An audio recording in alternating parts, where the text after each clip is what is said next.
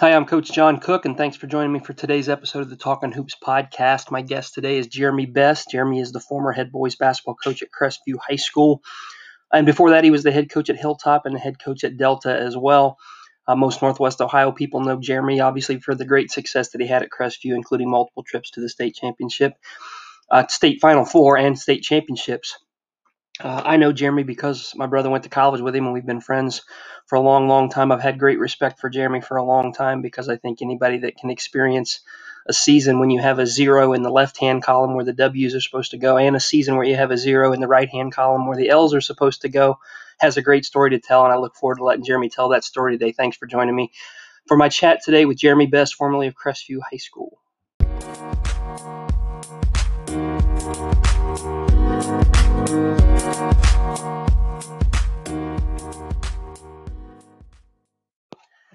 Hi, welcome into today's episode of the Talking Hoops with Coach John Cook podcast. Obviously, I'm your host, John Cook, and tickled to death today to have as a guest not only a guy that I think and is a great coach and has a great coaching story, but I'm just tremendously blessed for the last, God, I don't know, 20 plus years to call Jeremy Best a friend. I mean, a legitimate, true friend, and a guy that I think if it wasn't for basketball, we probably wouldn't have met. But if basketball didn't exist tomorrow, we'd be friends, and I count myself fortunate for that. And JB, I'm going to tell you this because I've never said this to you before.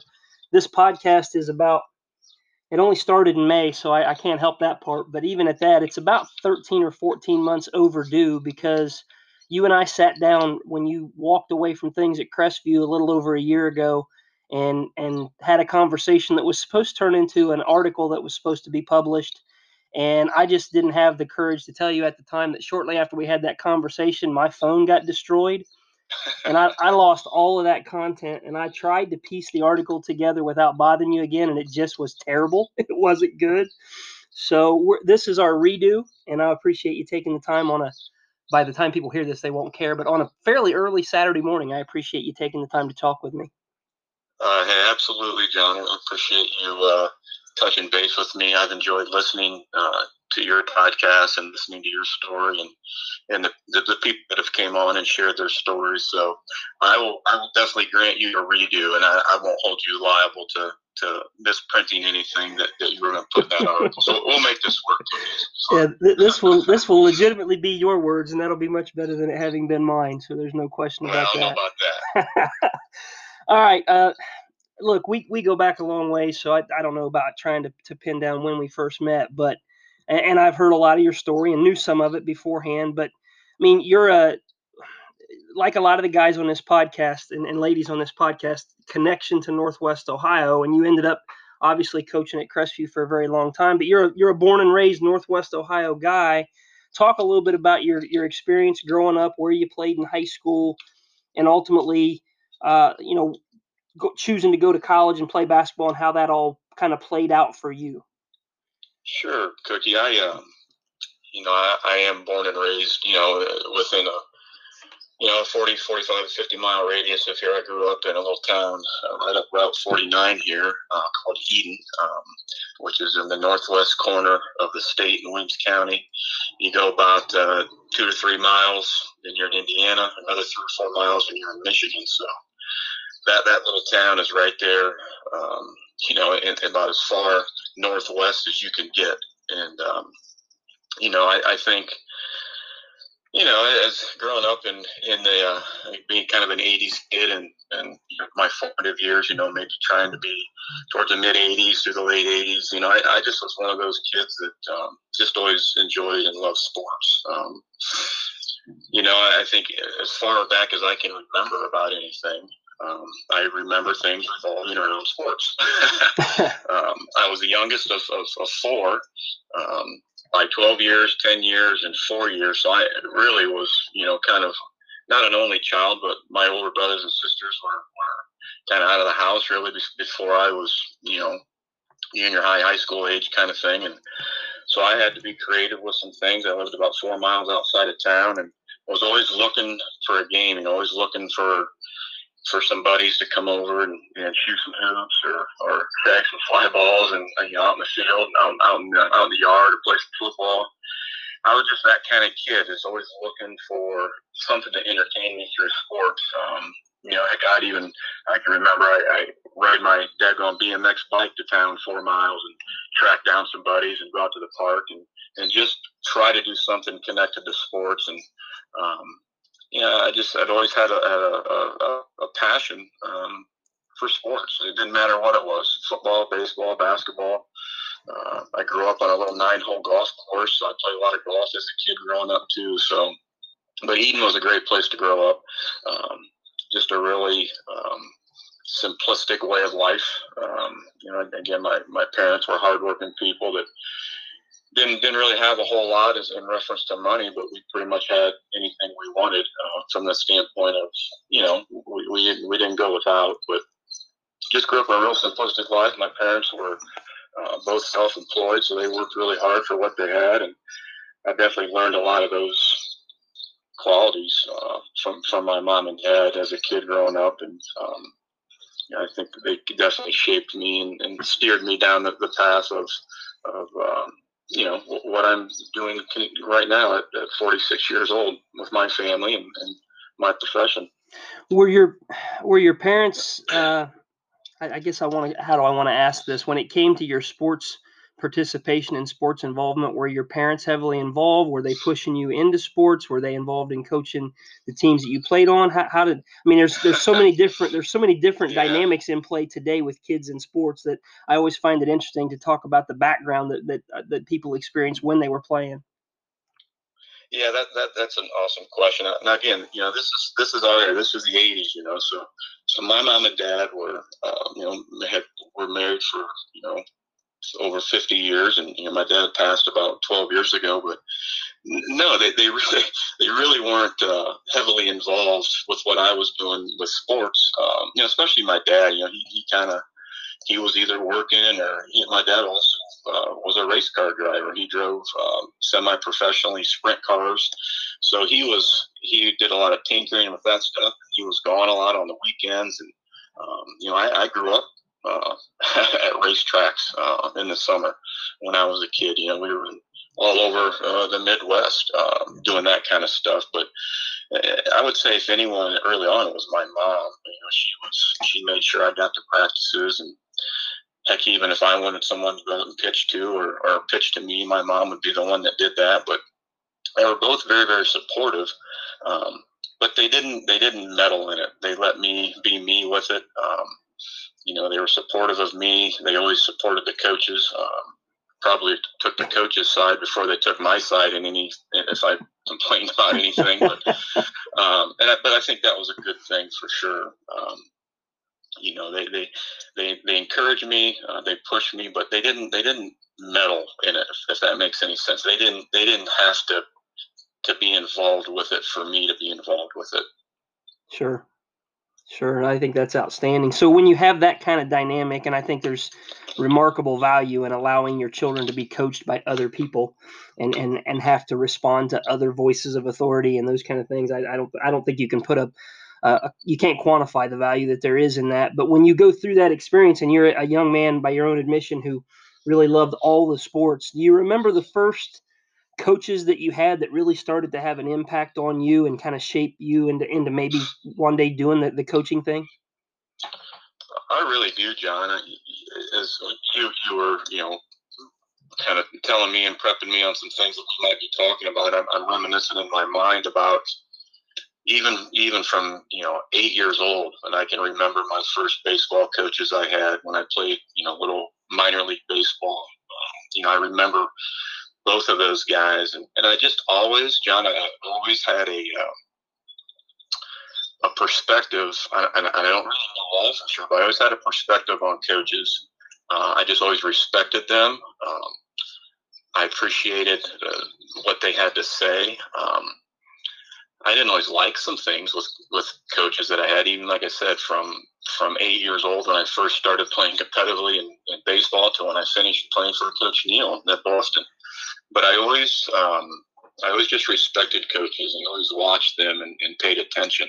When I was a kid and coming up through school, and I'd go watch our local, basketball teams play or something, I just remember I would watch coaches, even the opposing coaches, and it just always I had an interest in that for some reason, even at a young age. Maybe I didn't realize it at that time, but I just always liked watching them and watching their interactions with their players. But I would say, Cookie, probably when I was about 10 or 11, I played CYO basketball for a guy by the name of Chuck Cox, and there was a small Catholic school in Blakesley, which was a little town that was fed into the school system of Eden, but it had a Catholic school, which I had went there through the 5th grade and played in our CYO basketball. Well, I played for this guy by the name of Chuck Cox, so he really kind of, probably from a basketball perspective, he was my first coach that I had that really taught me anything about, the game of basketball. I remember I was probably, like I said, 10 or 11, but he took us, myself and about 4 or 5 other kids, to a basketball camp at Ohio University. Now, we're from Northwest Ohio. We travel all the way down to Athens. We hop in a van, and to me at that time, it was like we were traveling across the country, You damn near were, JB. Yeah, and I vividly remember just being so excited to go to a basketball camp, and leaving the big village of Eden and heading down to Athens. And I can remember walking into that convocation center as a kid, and we played on that court a few times, and just thinking that, my gosh, this is something else, and that probably lit the fire for me from a basketball perspective. And I knew I loved the sport and loved to play, and I just think that from that point on, from about 5th or 6th grade, that just the sport just really appealed to me. I just enjoyed it and knew that's something I wanted to do. And so, jumping ahead just a little bit, obviously, a passion for a sport like that is not uncommon. But there is a point in time when you start to consider the possibility of playing after high school. How early did that happen for you? Yeah, well, I think early. I mean, I always had a dream, and this is kind of kooky too. Like I said, I just always had an interest in it. And like I said, during that time frame, growing up where I grew up, number one, we didn't have ESPN. Amen. Back in those days, that was not at our place. We didn't live in town. And if I wanted ESPN or I wanted to catch Big Monday or something, I had to head to a friend's house that lived in town, or my aunt lived in town. And believe me, I was always begging my mom to run me into town so I could catch Big Monday, like on Monday night, and watch the Big East. And just, I grew up watching Indiana and Purdue because the local Fort Wayne channels carried Indiana and Purdue, college basketball games. Yeah. So I grew up in that era, Cookie, again, and then I love watching. I was watching Bob Knight and Gene Keady. Again, I'm 11, 12, 13, 14 years old, and I'm watching the Bob Knight Gene Keady show on Sunday mornings. Like, who does that? Yeah. And I just enjoyed. I loved it, and I'd get up on Sunday mornings, catch the Bob Knight show,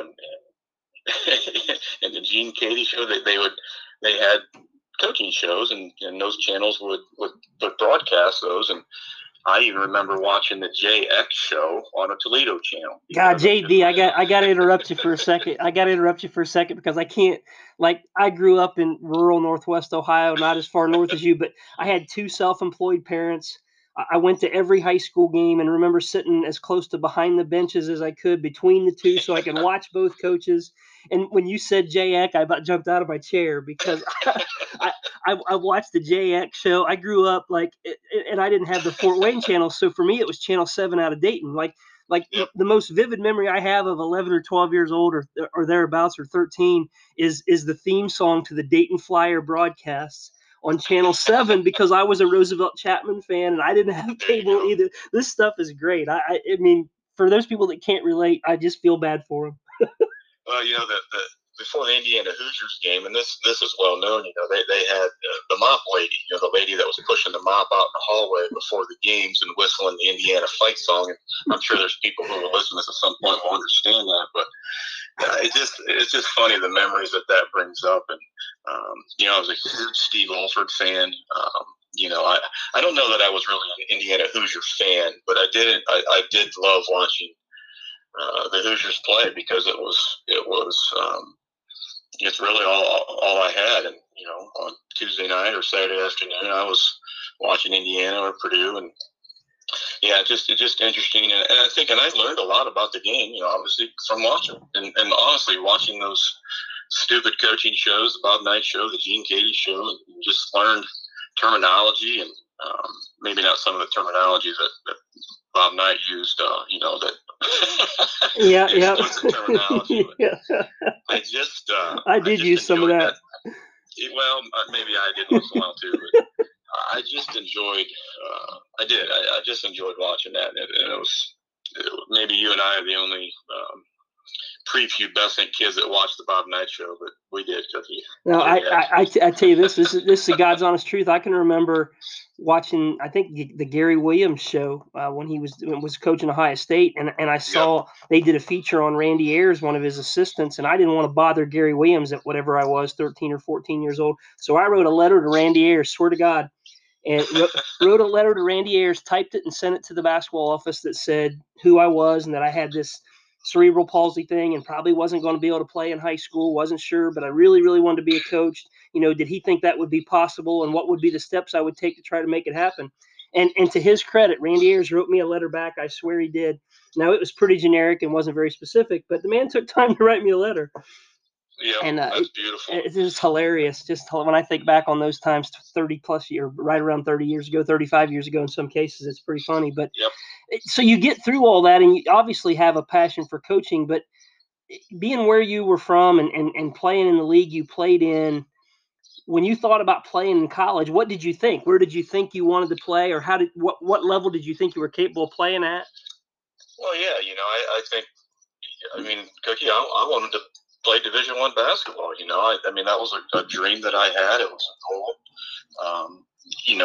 And growing up where I was in a small town USA, small school,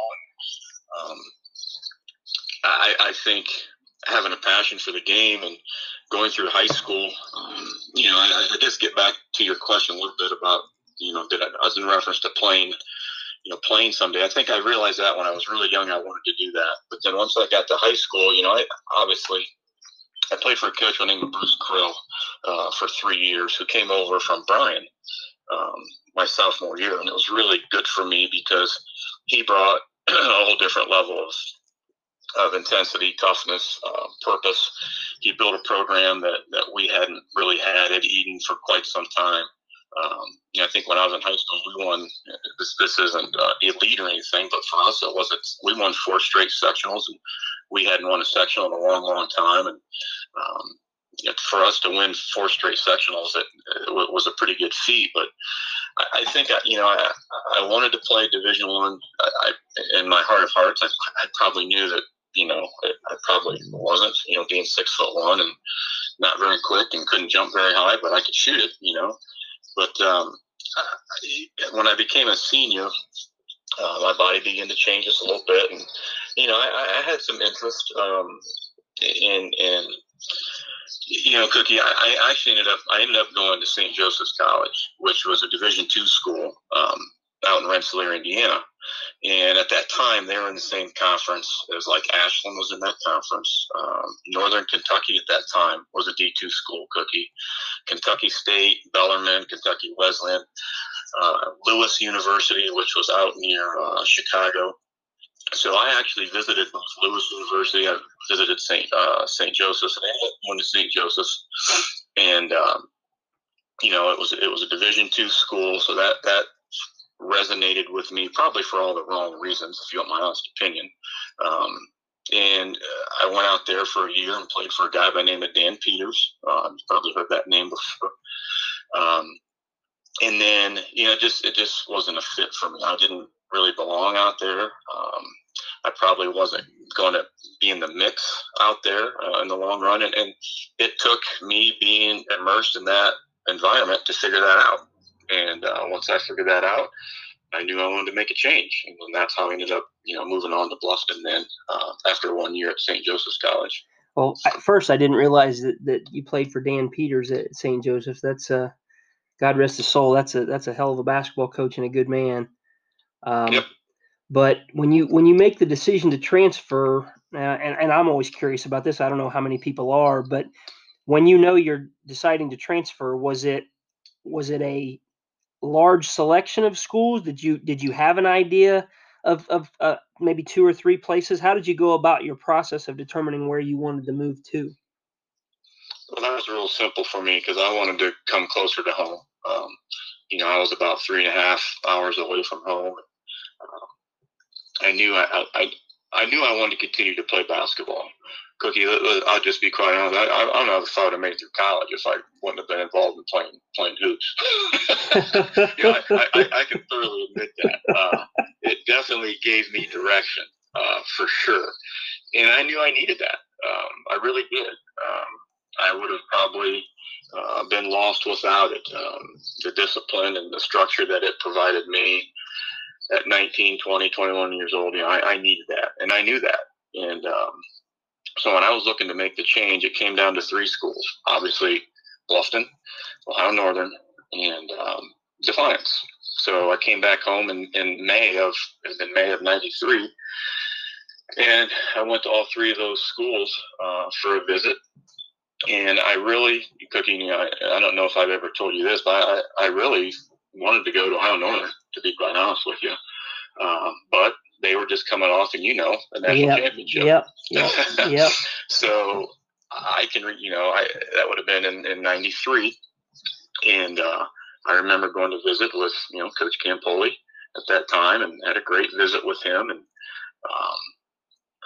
I guess I was observant enough and to knew that I might be right back in that same mix where I was out at St. Joseph's, and really maybe not in the mix. I'm like, I don't want that. I want to play. Like any kid does. I want to go somewhere and be a contributor and play. And after going to Defiance and then talking with Coach Neal, I was just sold on Bluffton and Coach Neal and what that. What Bluffton College could offer me, as far as my education and playing for Coach Neal. I remember Coach Neal, who had recruited me in high school, and he just always stuck out with me. And when I was looking to make that move and made those three visits, it was not a hard decision for me to make. I was going to go to Bluffton and play for Coach. I'm very biased in a lot of ways, and I may be the only guy alive in Northwest Ohio that's got such an affinity for both Ohio Northern and Bluffton. Graduating from Northern, spending 4 years as a student assistant and two different stints as an assistant coach at Bluffton. I just deeply love, first of all, both programs, and I love Coach Campoli and love Coach Neal. And it was easy to say back then, if you didn't go to Northern, you probably should go to Bluffton and vice versa. But I now, with a little bit of distance and perspective looking back, man, if I would have been a high school player in this area being recruited by those two guys, I would have hated trying to make that choice about what, it would have come down to fit. But for the record, so you understand things, Madry ended up being ineligible that next year, and you'd have had a hell of a good chance to play for us, and really probably would have made '93, '94 a better year than it ended up being.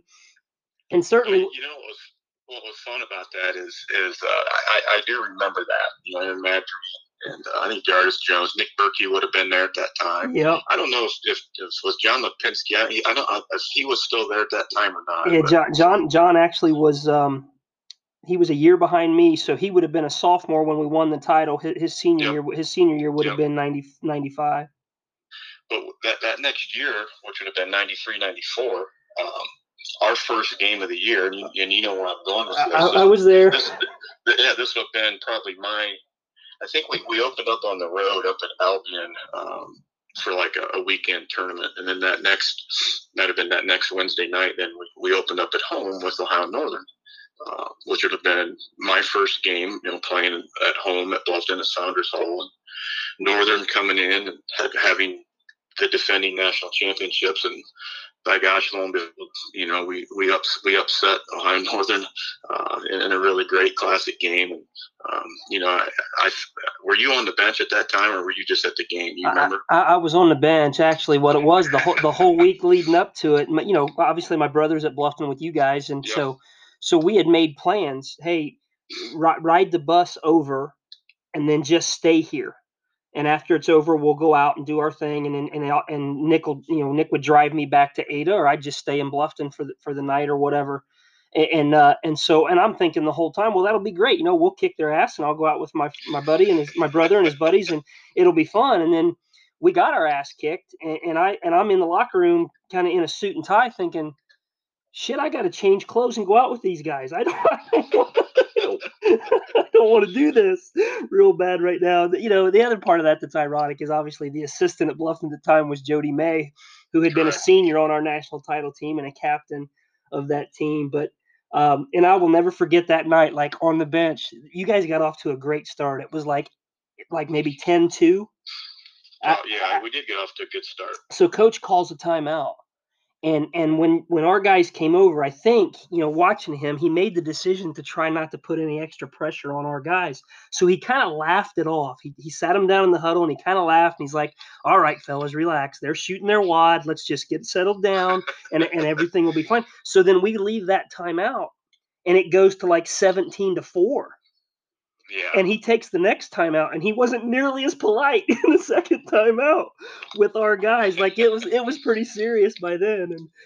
But boy, it was a great college basketball game. But and we had been in Alaska to start the year. We had won the national title, so we went to the Tournament of Champions up in Alaska, and we lost twice up there because we got beat by Oklahoma City, who was an NAIA school and either Final Four or defending national champ. I think they might not have been national champs because I think they might have got invited because the D2 school, Cal State Bakersfield, wouldn't come. But they were really, really good. They had 2 Louisville transfers and an Oklahoma State transfer, and they beat us. And then we lost to the host school in the finals. Alaska Fairbanks was D2, and they beat us. So when we're playing at Bluffton that night, we're the defending national champs or whatever, but we're 0-2, and by 4 minutes in, we're staring 0-3 in the face, and it didn't change much. But so let's get back to your experience playing for Coach Neal, because I'm a little bit curious about this, and we got about 4 or 5 minutes before we take our first break. Sure. What was your experience with him like in terms of cementing that idea that coaching might be your future? Well, again, I've had this conversation with many people before, but Guy Neal, for me at that point in time was what Jeremy Best needed. It's weird how I gravitated to what he was selling. And not everybody always did, but I did. Again, I transferred, so I was looking probably for something different, maybe, Cookie, than when a kid comes in there as a freshman. So my perspective of coach and the program might be entirely different than your traditional kid that comes in as a freshman, because I was looking for what Guy Neal had to offer, and it worked for me. We had our times. I mean, I got in enough trouble where a couple times, and coach, you make a mistake and you learn from it, and he was willing to, I made those mistakes, and he was there to discipline and make sure that I learned from those mistakes, and we had some times, but overall, Cookie, it was a really great 3 years playing for him, and I think that not just him, but Diane. I can see them today and still give a hug to Coach and give a hug to his wife Diane, because they were just influential for me at that time. I had Diane in the classroom, and so I'm kind of jumping around your question, but bottom line, Guy Neal was what I needed at that point in time in my life, and if you want to run a basketball program and you want to know how to do things the right way, I had the benefit of being with him for 3 years to learn that, and I think that's something that I had over a lot of people, because I learned that from Guy Neal. I think that carried me into my profession, on how to run a program, how to treat people, all those types of things that go into running a high school basketball program, or even running a classroom from that standpoint. And a lot of that stemmed from him. And I love that answer, JB, because I think there are a lot of ways to coach the game and be successful, and there are a lot of ways to to operate from a program perspective. But I've always felt what you just said is absolutely accurate, that if you want a kind of a blueprint that will ultimately lead to the creation of a very solid program.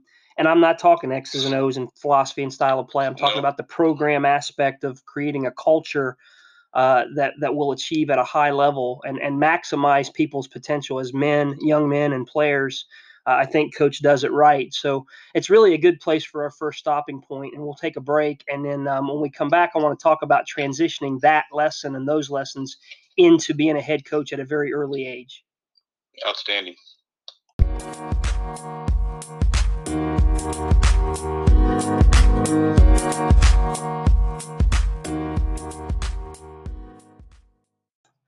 So, Jeremy, you finished your playing career at Bluffton, and in the 3 years that were there, I don't know. We could probably spend 2 full podcasts on some of the experiences as a player and the guys you played with.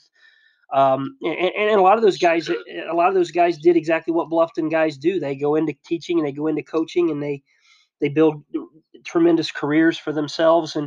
But so when you're leaving Bluffton, talk a little bit, if you would, about your idea of how to go get a job. Were you looking for just any job? Were you focused on trying to become a head coach early, or looking for an assistantship under a certain kind of person? I mean, most people obviously just want to get paid. They want to get to a job. But did you have kind of a checklist of things that you were hoping to have in your first opportunity? No. To be honest with you, I did not. I went to so the tail end of my senior year, was finished my student teaching. Late April, early May, I went to a job fair. Actually, I believe at Ohio Northern, and where local schools come in and they do pre-interview type stuff. Well, at that interview, that job fair, I got connected with Vandalia Butler, and they had called me back, and I actually went down there for an interview, like a week later, and applied for. Like I said, I didn't really care, Cookie, where I was going to go.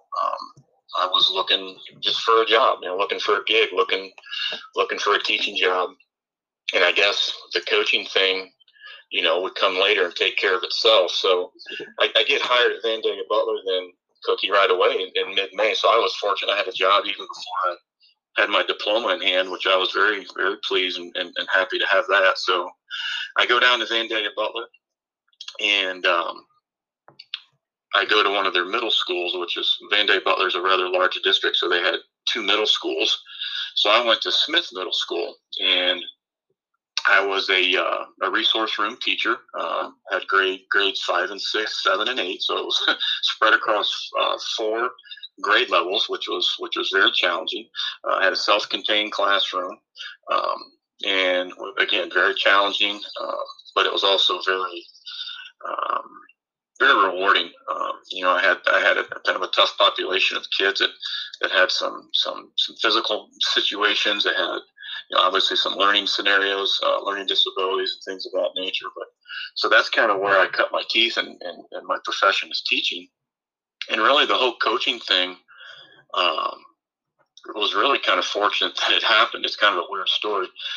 Ray Zawadski was a legendary Hall of Fame coach at Vandalia Butler. He was there for probably 35 years, probably won close to 500 games. But there was a job opening at Smith Middle School. They had an 8th grade boys basketball job. Well, as the leader of a program, which Coach Zawadski was, you hope you have a little bit of a say of who you hire as your assistants.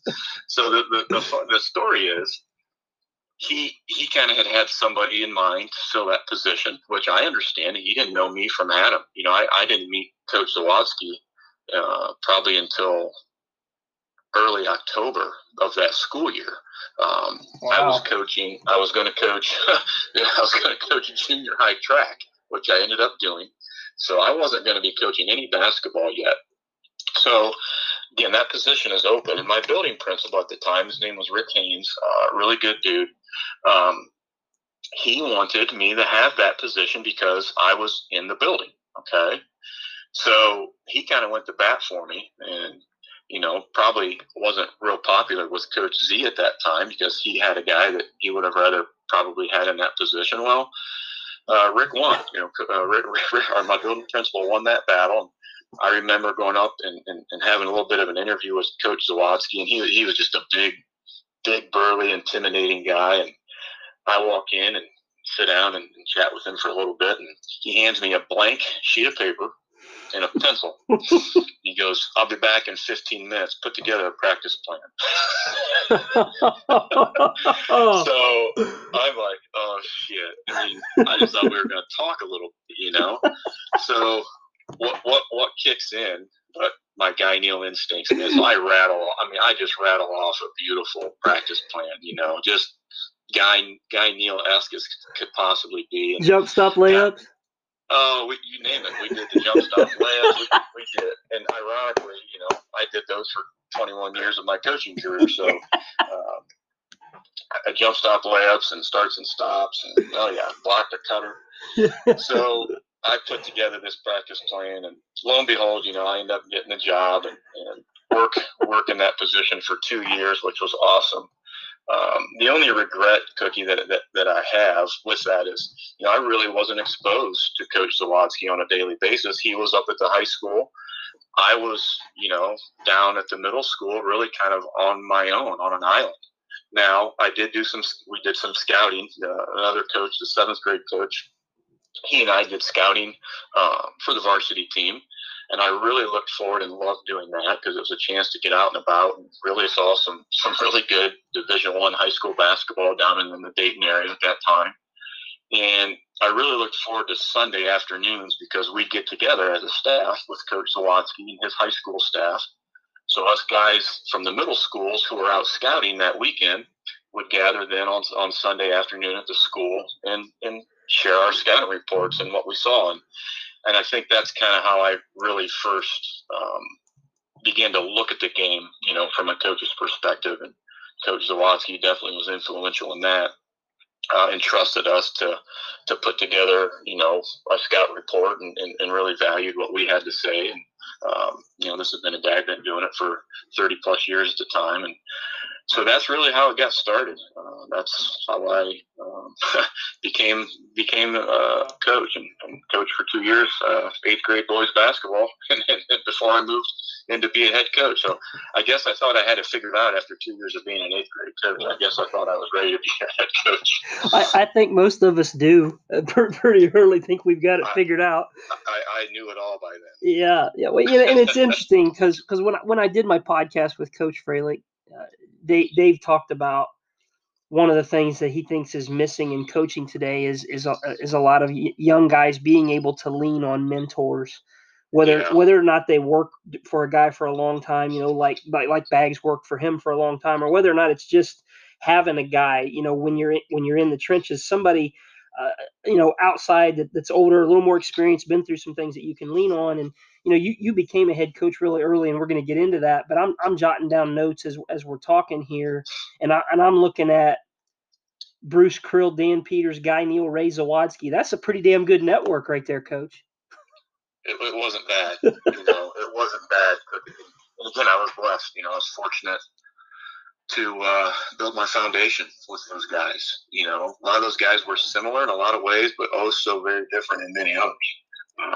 But that's being human. People are different. As much as we're alike in some ways, we are different. But yep, that was an interesting group of guys that I was able to kind of mold and shape myself. Another thing though, Cookie, I did not. I do wish I probably could have spent a little more time working under someone on a daily basis. I really didn't have that opportunity. Like I said, 2 years, but I wasn't with the leader of the program every day. I was kind of on an island. So I did not have that luxury or that opportunity.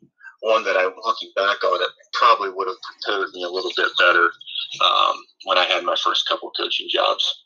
I think there's a lot of value in it. I was in the same boat. When I talk about mentors, I didn't have that either. And I think, Jeremy, that the danger in that in some ways, and maybe it's because it's personal to me and maybe it's not true of everybody, but I think there is some truth to it that, there's two possibilities. I think when you go into it so early is that you either, you find your way through and you get through those early struggles and you develop and you grow because you're committed to your craft and it actually ends up serving you well. Or there's always the danger, I think, that you get into something and you have struggles and it really is hard. And I think burnout's a very real thing. I think it can happen to coaches. And I see today it's pretty typical and pretty common. And it's not outlandish for 23, 24, 25-year-old guys to become head coaches. When you and I were doing it, it wasn't very typical.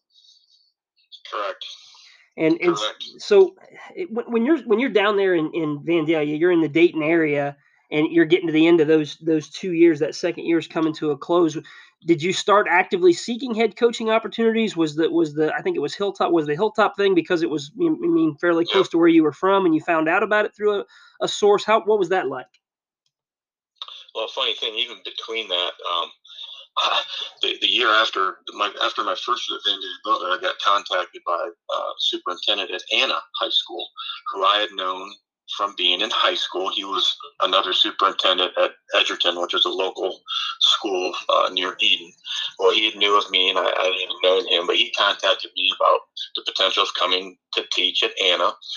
They didn't have a set basketball opening at that time, as far as a paid position, but at that time, I believe the guy at that time there, I believe his name was Matt Meyer, I believe was his name, the head coach at that time. Does that ring a bell? Matt's a great guy. Matt was there. Matt left Anna right at the time that I was going to Jackson Center. Matt's wife was battling cancer, but Matt's now an administrator at a career center at Upper Valley, I think, in the Piqua area. But love Matt. Matt's a great guy.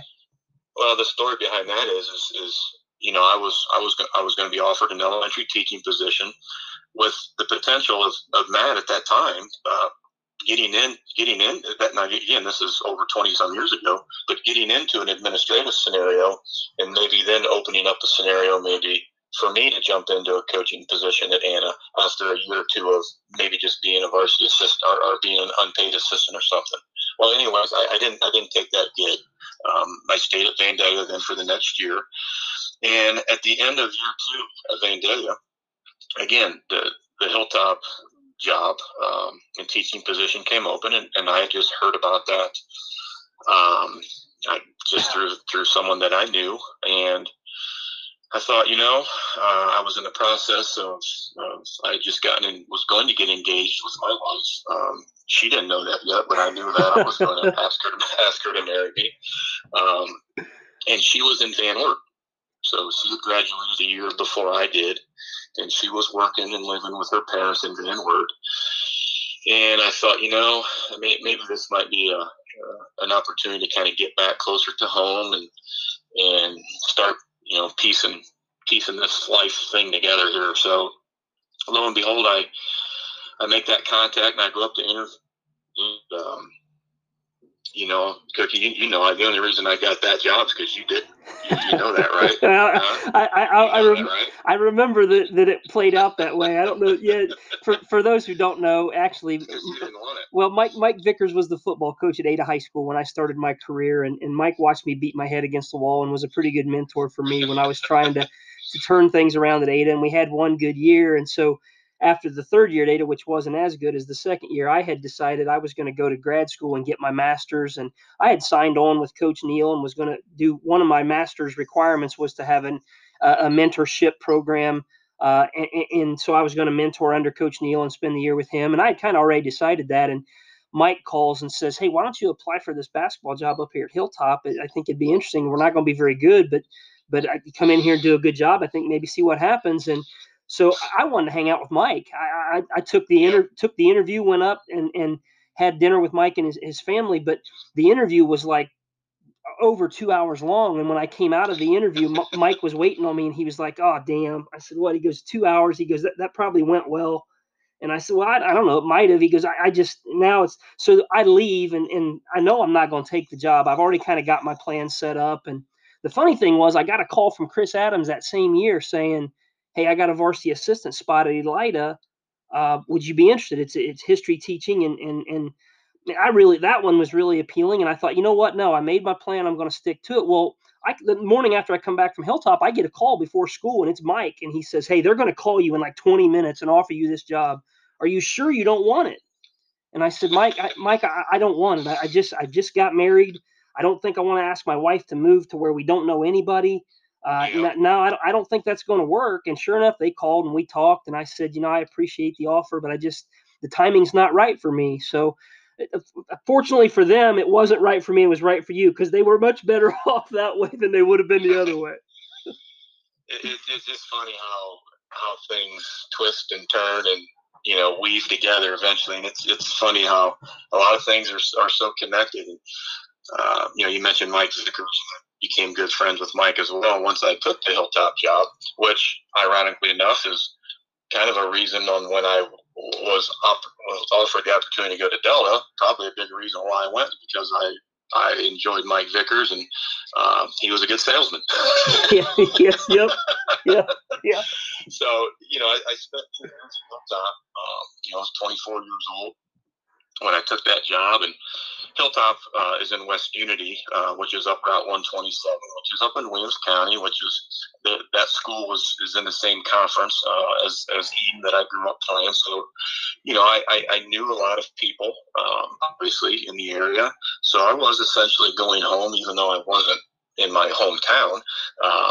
I was home with, I knew multiple people there. 2 guys, Kenny Boyer, Mick Belcher, who were involved in your interview as well, offered me the job. Took a risk on someone that was 24 years old, and turned their basketball program over to me. And I think that first year we won 4 or 5 games, and that was success. That was a win, and we kind of established some things. And the next year, I think we won 12 games, and we're starting to build that program as good as we could build that program at that point in time. The opportunity to go to Delta came up, and I mentioned to you Mike Vickers, who had actually went from Delta to coach football, or went from Hilltop to coach football at Delta. And I had another friend over there by the name of Corey Sproul, who was a high school friend of mine. And those 2 guys were, like I said, both really good salesmen, and they convinced me that Delta was going to be a little bit of a struggle bus for a while, but that eventually it could take off as a little bit bigger schools and a bigger league, which at that point actually was a disadvantage, because the league was very, very good with the Krause brothers at Patrick Henry and Archibald, and Ken Burgeye was, those 3 guys, Dave Krause and Ken Burgeye, were legendary coaches in Northwest Ohio and in the conference at that time. It was just a tough fit, and I got an education in coaching over those 2 years that, again, really taught me a lot about myself and about the profession, and that it wasn't as much about what I knew about X's and O's, but that I needed to get a little bit better making connections and relationships with the Jimmies and the Joes, and understanding that it's not just about what I know about basketball, but what I know about kids and people. And I did not do a very good job of that early on in my career, which probably is not uncommon with a lot of people. And you live and learn, Cookie. And I think the experiences that I had at both those schools, all being from a coaching perspective, not always rosy and not always positive. Boy, you learn from things that you did wrong, and I learned a lot in those first 4 years in those 2 jobs for sure. And I guess that was part of one of the questions I wanted to ask is, when you're going through struggles and obviously seeing some progress in between year 1 and year 2 at Hilltop was encouraging, and the Delta experience was, and you and I talked before about this, just it was one that could have beaten you. I mean, it could have defeated you if you let it. You got it. And so, yeah, when you're learning from that, you talked about what you thought was the most important lessons. It was the stuff off the floor, and that's stuff that I'm going to guess, JB, that becomes really applicable to where you go next. Yeah, and it's really interesting on how I actually even ended up where I ended up. Well, and I want to get into some of those particulars, but I guess the question I'm asking is, when you went to your next stop, and we'll talk about Crestview, top of mind now is the things that aren't X and O related and aren't style of play related, I'm going to guess. Correct. Because had that been an issue, I mean, a lot of people know. I mean, I would have never had the opportunity to become head coach here, in 2002 when I got hired. So the people that had the mentality or the foresight to look ahead and look at me from a different perspective, other than a 23-61 coaching record in 4 years, to come into a place that was totally not part of their culture and not acceptable for one, right? And to be hired, it's crazy how that even came to fruition. But I think, again, I had a good background of being around good people, obviously, like a Coach Neal that maybe knew some people that could get in their ear and say, hey, let's maybe give this guy a chance, get him an interview, get him in there and see what he's all about. And then it's up to him. You know what I mean? So I think that's what happened for me. I had some people in my corner that made a couple phone calls and the right connections and got me to the interview seat. And then I knew once I got that opportunity, man, I was putting a full court press on, if you will, which I didn't do very often as a coach, but I was going to get after that. And I really wanted, I was going to go for it, because I thought that was my opportunity to find a situation that was a dream that I'd had as a little kid growing up, coaching at a small town school where you're immersed in the culture, you're immersed in the community. I was a teacher, where basketball, athletics were important, where there was tradition already. And how could you not want that opportunity? And I was blessed to get that, for sure. Well, let's back up briefly and talk about the approach to that, though. When you talk about, and you and I have talked before about the difficulties at Delta and how draining it was on you when you're in that spot at Delta, and this thing comes up at Crestview. Talk about your mindset in applying for it. Was there any hesitation to, God, I don't know if I want to try to get involved with that. Look where I'm at. Look at the struggles I'm having. That may not be for me. Maybe I don't want to get in over my head. Or was there any feeling of, whatever it is, I just want to get the hell out of where I am, and that's the next best opportunity? Talk about your mindset before you got into the process very far, about initiating that, and then what it leads to, with, like you said, with guys in your corner maybe helping you out a little bit. Yeah, that's, again, I was 28 years old at that time. My mindset was pretty clear. I had heard that job was going to be open at the state tournament that year, 2002. Again, Cookie, my wife was from Van Wert, not a Crestview gal, but she was from Van Wert High School. But obviously, it's right here in this county. So her family, I'd heard about it through one of her family's friends, and this guy who had been a longtime athletic director and teacher at Van Wert High School, and said that job was going to be open, and wondered if I had any kind of interest. And I'm like, I don't know. I don't know. Why the hell not? What do I got to lose? Yeah. I still, yes, I was at the end of my rope, so to speak, after a couple tough years at Delta, but I knew this is what I wanted to do. I knew it's what I could do, and I just said, "What the hell? Let's give this a try." And it was going to be an opportunity for to get my wife back down here with her family. So yeah, I started making phone calls.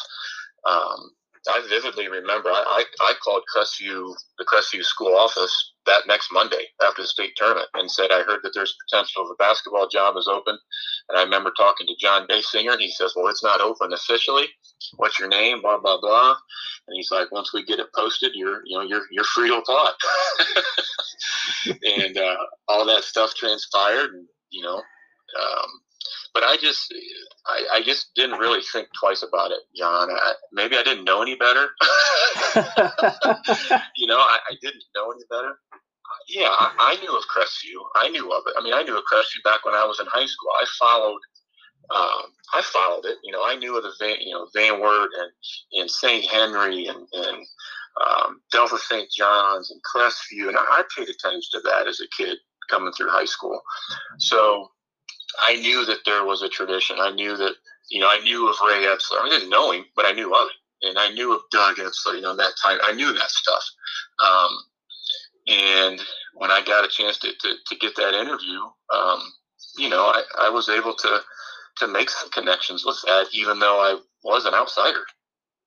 To me, it's fascinating, and I like hearing you talk about the decision to pursue it and then kind of getting locked in. And I'll say this, and it'll sound like it's off the cuff. I'm trying to be funny. I'm not, but here's what I do know.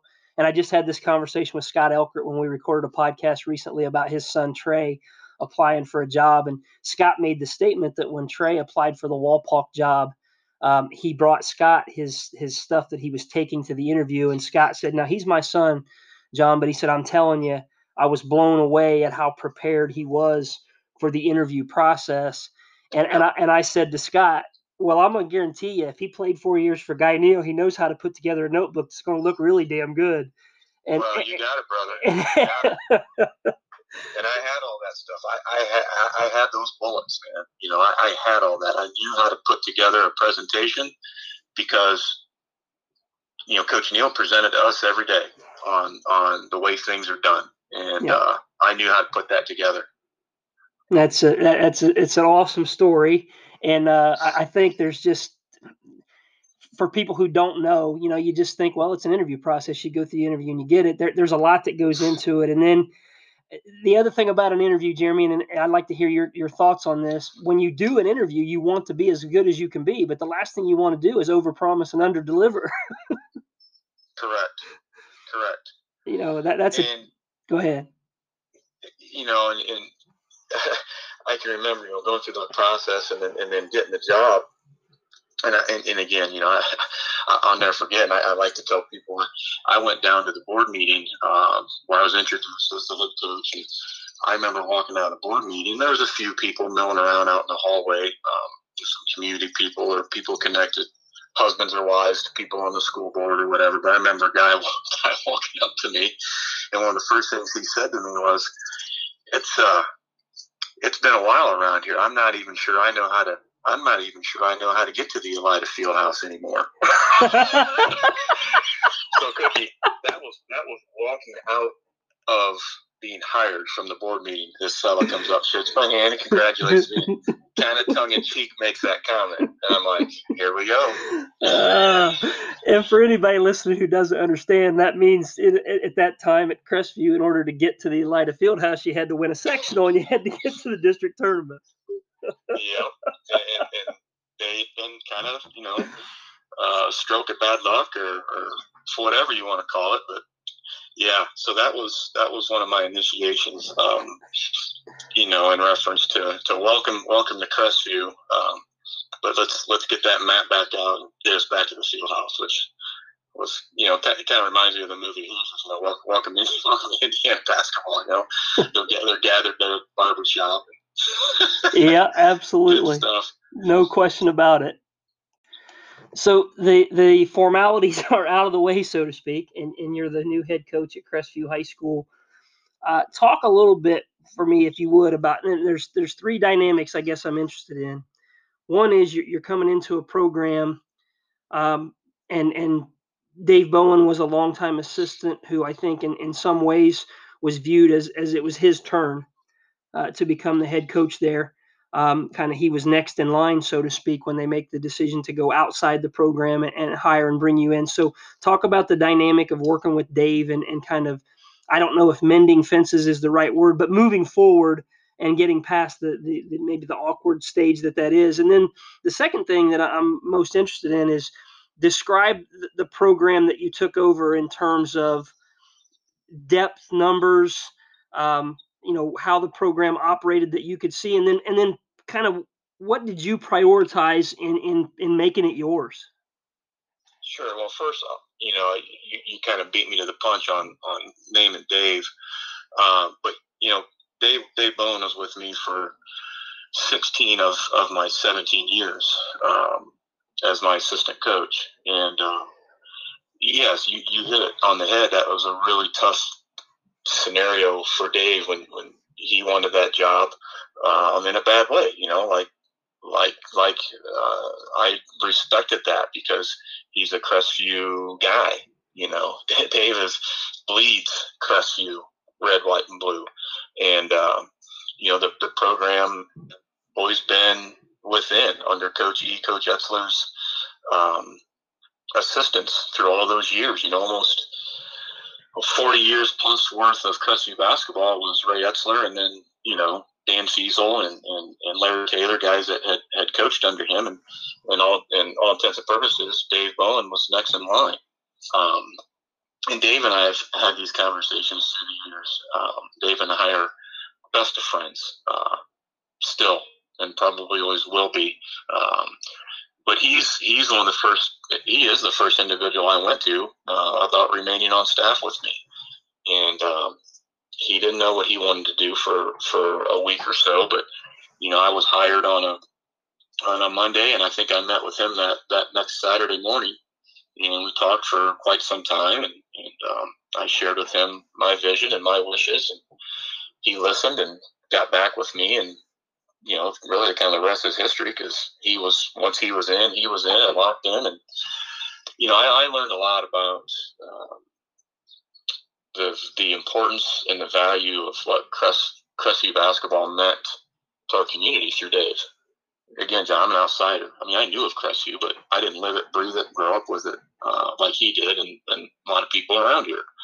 So, boy, did I learn from him how important it was and how special it was. And obviously, through the year, made that ours. My program, his program together, blended that together with some things that I had changed. But it was ironic through all these years, a lot of the similarities that Dave and I both had just from a coaching perspective. So I had the benefit of having a guy with me for 16 years that was a head coach. I mean, I was the head coach, but Dave had the qualifications to be one. So he was my JV coach.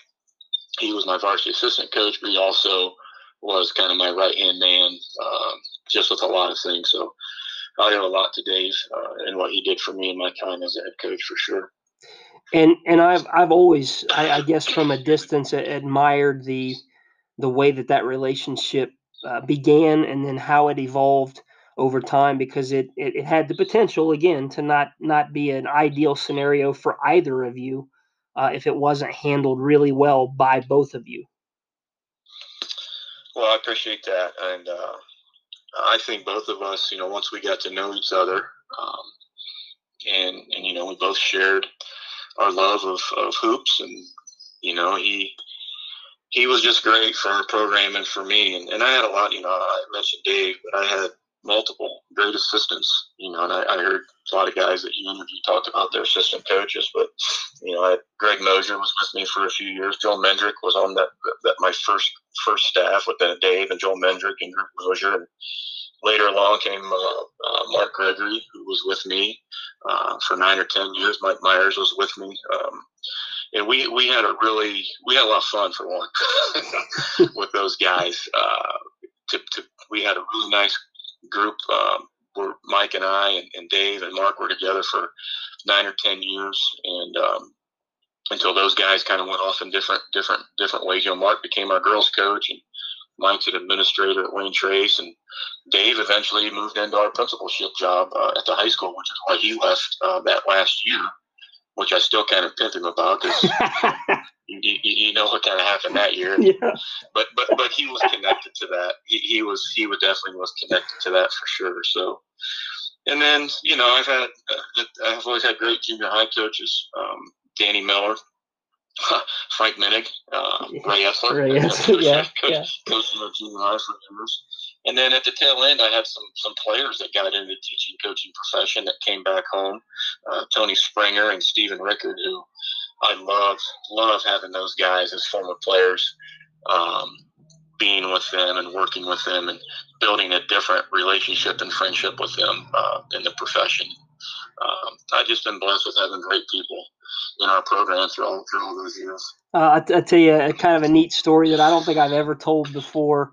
The first summer, I think that you were at Crestview, you guys came to Bluffton to a shootout, and Yep. I was on the staff at Bluffton, and it was funny because you guys were going to be playing in Founders in the old gym. So within about 20 minutes of each other, I had a conversation with Dave, and I had a conversation with you standing on the stage, separate from one another. So you guys got there, and we got you checked in, and things were getting going. So I was talking to Dave just about the transition and about his obviously an initial disappointment and how bitter of a pill that was to swallow, but his and legitimately his weighed out and well thought out decision to join and stay involved, and how eager he was to see things unfold, because he had said, Jeremy's going to do a good job. He said it's hard to not be in that chair, but it's exciting to see what might be possible with what we've got going.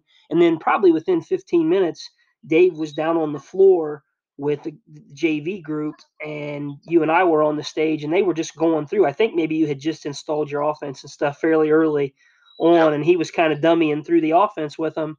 And while you and I were talking, they were having a tough time picking a concept up in the middle of it. And as you're talking to me, you say to yourself very low, Dave, stop it and start it over. They're not, and you got about that much out. They're not getting it. And almost on cue, like you guys were having the same mindset. He stopped whatever they were doing and started it from the top and walked them through it. Yeah. And I remember walking away from that conversation thinking, those guys are going to be just fine. Yeah, and that's cool that you shared that, and it's so true, and that was present through all our years. A lot of our thoughts, and maybe sometimes to a fault, but not very often. Sometimes to a fault, we thought too much alike with some things, but it also was a strength that we had, because we were pretty much in sync and in tune with each other. But if we weren't, we didn't have any trouble telling each other, in rather so different ways. Yeah. Well, we could spend a lot of time talking about the specifics of a kind of a year by year breakdown at Crestview. You go to state right away, experience something that's almost unique, except for you, it becomes something that gets repeated a couple of times, and I don't want to necessarily get into the specifics of each year unless there's something you would like to share. But what I'd really like to talk about in the time that we have left is from 1998 at Hilltop to your time at Crestview. I want to talk a little bit about your evolution as a coach, and specifically talk about your evolution, the evolution of your why in coaching, and the evolution of your how, and maybe what evolved and changed about not just why you do what you do, but how you go about it, and what some of the progression was for you. Yeah, I think you mentioned the why, and why did I want to do this, and I think that obviously evolved through years of experience. My initial why probably was because I loved basketball, and I wanted to continue to compete. And obviously you can't play anymore, so what's the next best route is to coach it and to compete alongside and with your kids. And I don't think that that's a bad why, but as time goes on, yes, it still is connected to that, to competing and wanting your kids to be an extension of you. But my why really formulated through time was making those connections with kids, and because I wasn't very good at that early on. I didn't think about it much. Maybe I didn't care enough about it because I was more concerned about letting them know what I knew, if that makes any sense. Absolutely. Rather than getting to know them and letting them know me.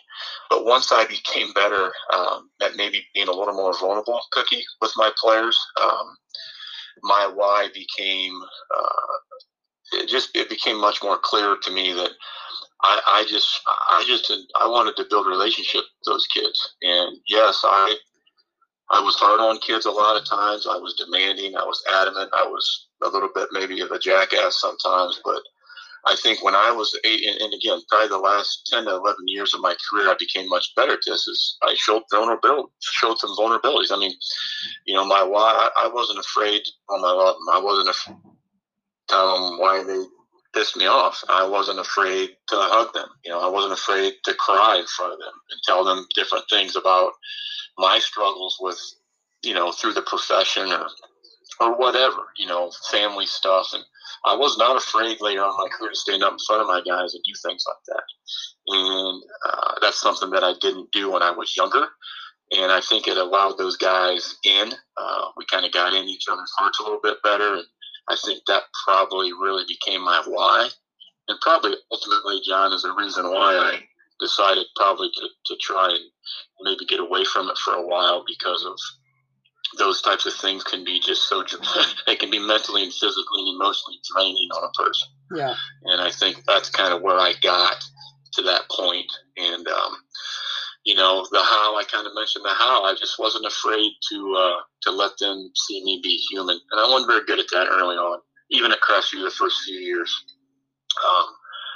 But I do wish that some of my players I had in my first 8 to 10 years could have played for me in my last 4 or 5 or 6 years.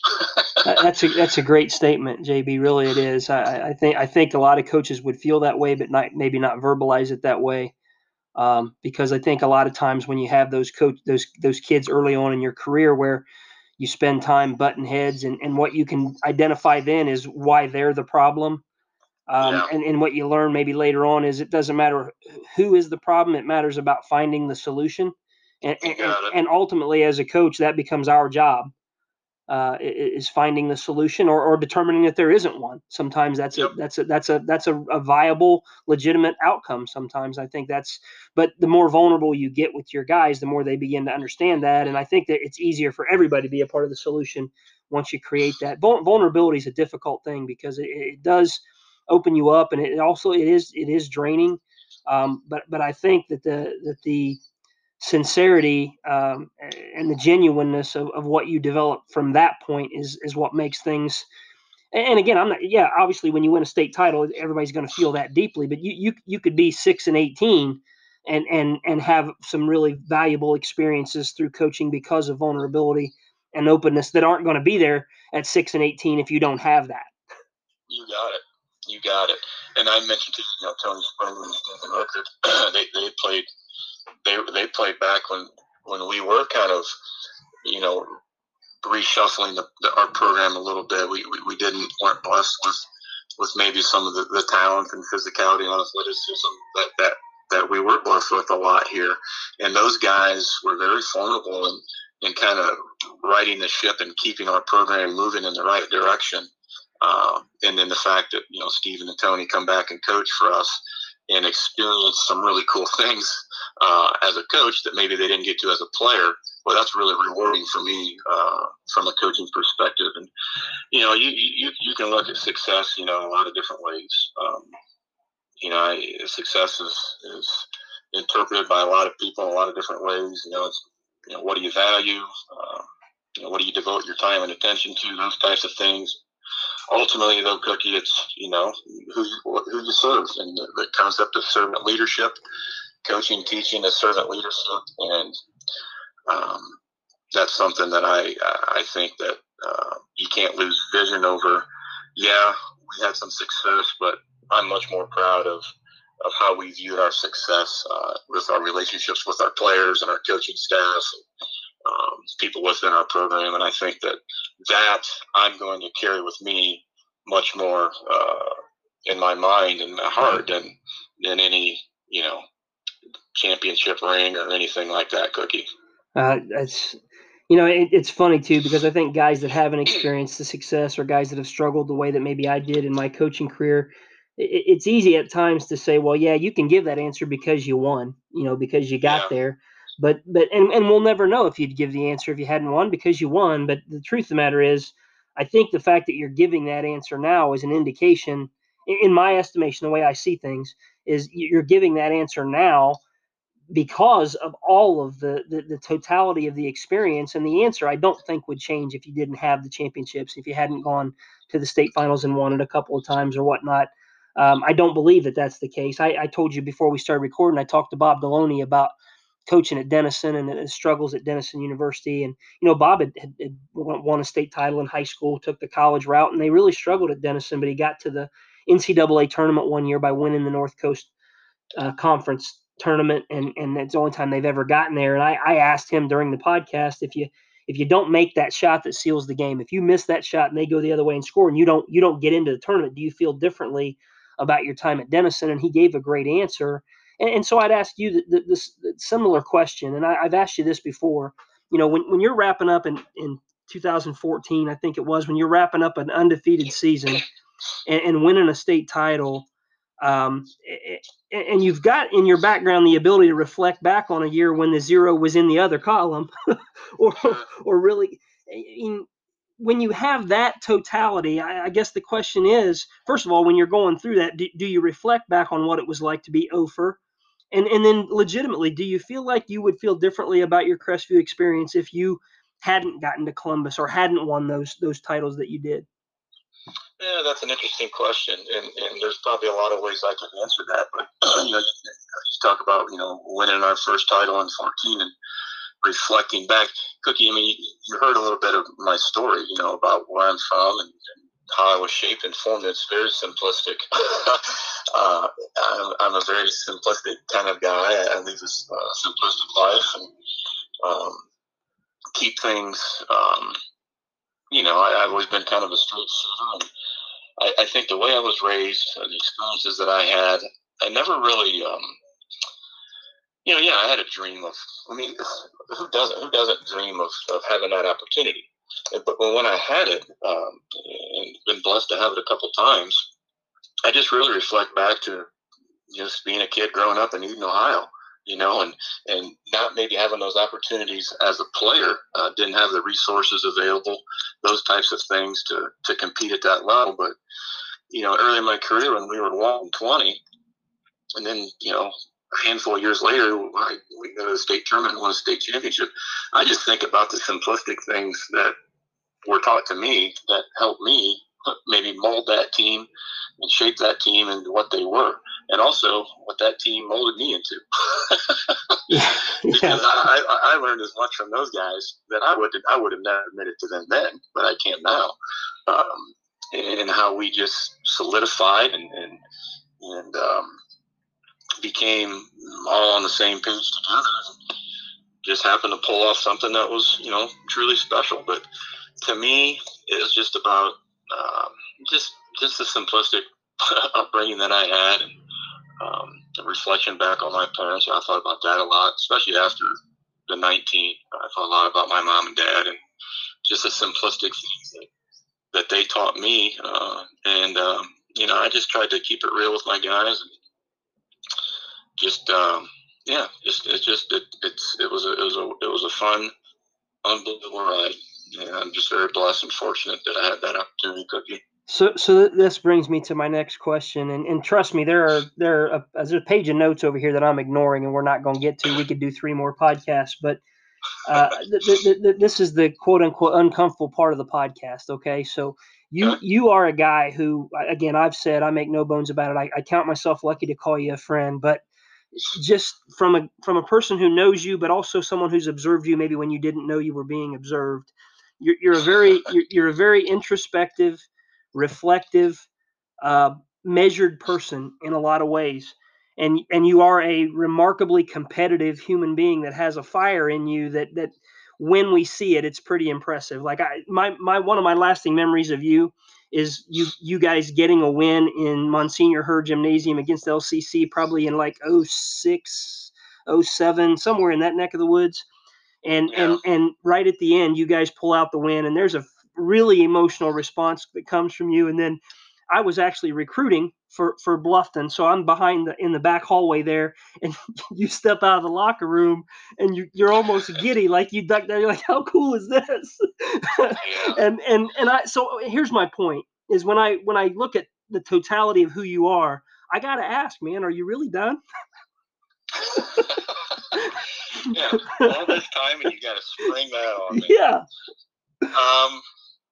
I don't know how to answer that question. I mean, I could answer that, 85 different ways. Today I am. Tomorrow I am. Will I coach again if that's your question? Yeah, probably. And it's in some capacity. I don't know what that means, John. I don't. I had an opportunity this year to coach. At the younger level, I have a daughter that's going to be in the 7th grade, and Mark wanted me to help out at the junior high level, but I decided not to do that. I just didn't know if that was in best interest of me and my family and Mark's program, and I don't know. I've always trusted the timing of my life, Cookie, for the most part, and I've not always made great decisions with my timing, but I think that my timing to get out was at the right time, and I trust that decision for right now. How about that? I'll take that answer. I will. And I had a guy tell me one time, and obviously it's a little bit of, obviously a very different circumstance in terms of career paths, but I had a guy tell me when it was pretty clear that I probably wasn't going to do high school anymore. A guy said to me, well, you got to do what you got to do and do what's right for you, and people will respect that, but the game doesn't need to lose any more good guys too early. And so whoever it was that was telling me that was saying, and I appreciated it, that we'd like to have you in the game. So selfishly, I'd like to have you in the game, but also selfishly, as your friend, I take a great deal of pleasure just from where I am and being able to tell people, you know what, that guy got to do it his way on his terms, and there are too many of us that don't have that choice. So I respect the hell out of that and your perspective on it. I said we could do 2 more podcasts, and we're nearing a half an hour longer than I said we would go. So I apologize for that.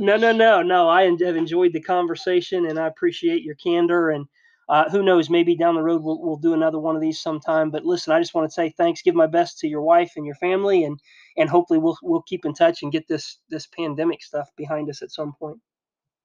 I agree, Jay. I appreciate it, and you're doing a great job with this. And thanks for letting me come on here and have a chat with you for a little bit. And I agree. I'm ready for this pandemic stuff to move on. But good Lord willing, we can get some things figured out and move back to somewhat normalcy. Thanks so much for listening again today. If you would like to listen to previous or future episodes of the Talking Hoops with Coach John Cook podcast, you can listen on Spotify or Google Podcasts, as well as several other podcast platforms. Please review, rate, and subscribe. And if you would like to support the podcast financially, you can do so at anchor.fm/John-Cook. That's JON-COOK0. Anchor.fm/John-Cook0. Thanks again. Hope to talk hoops with you again real soon.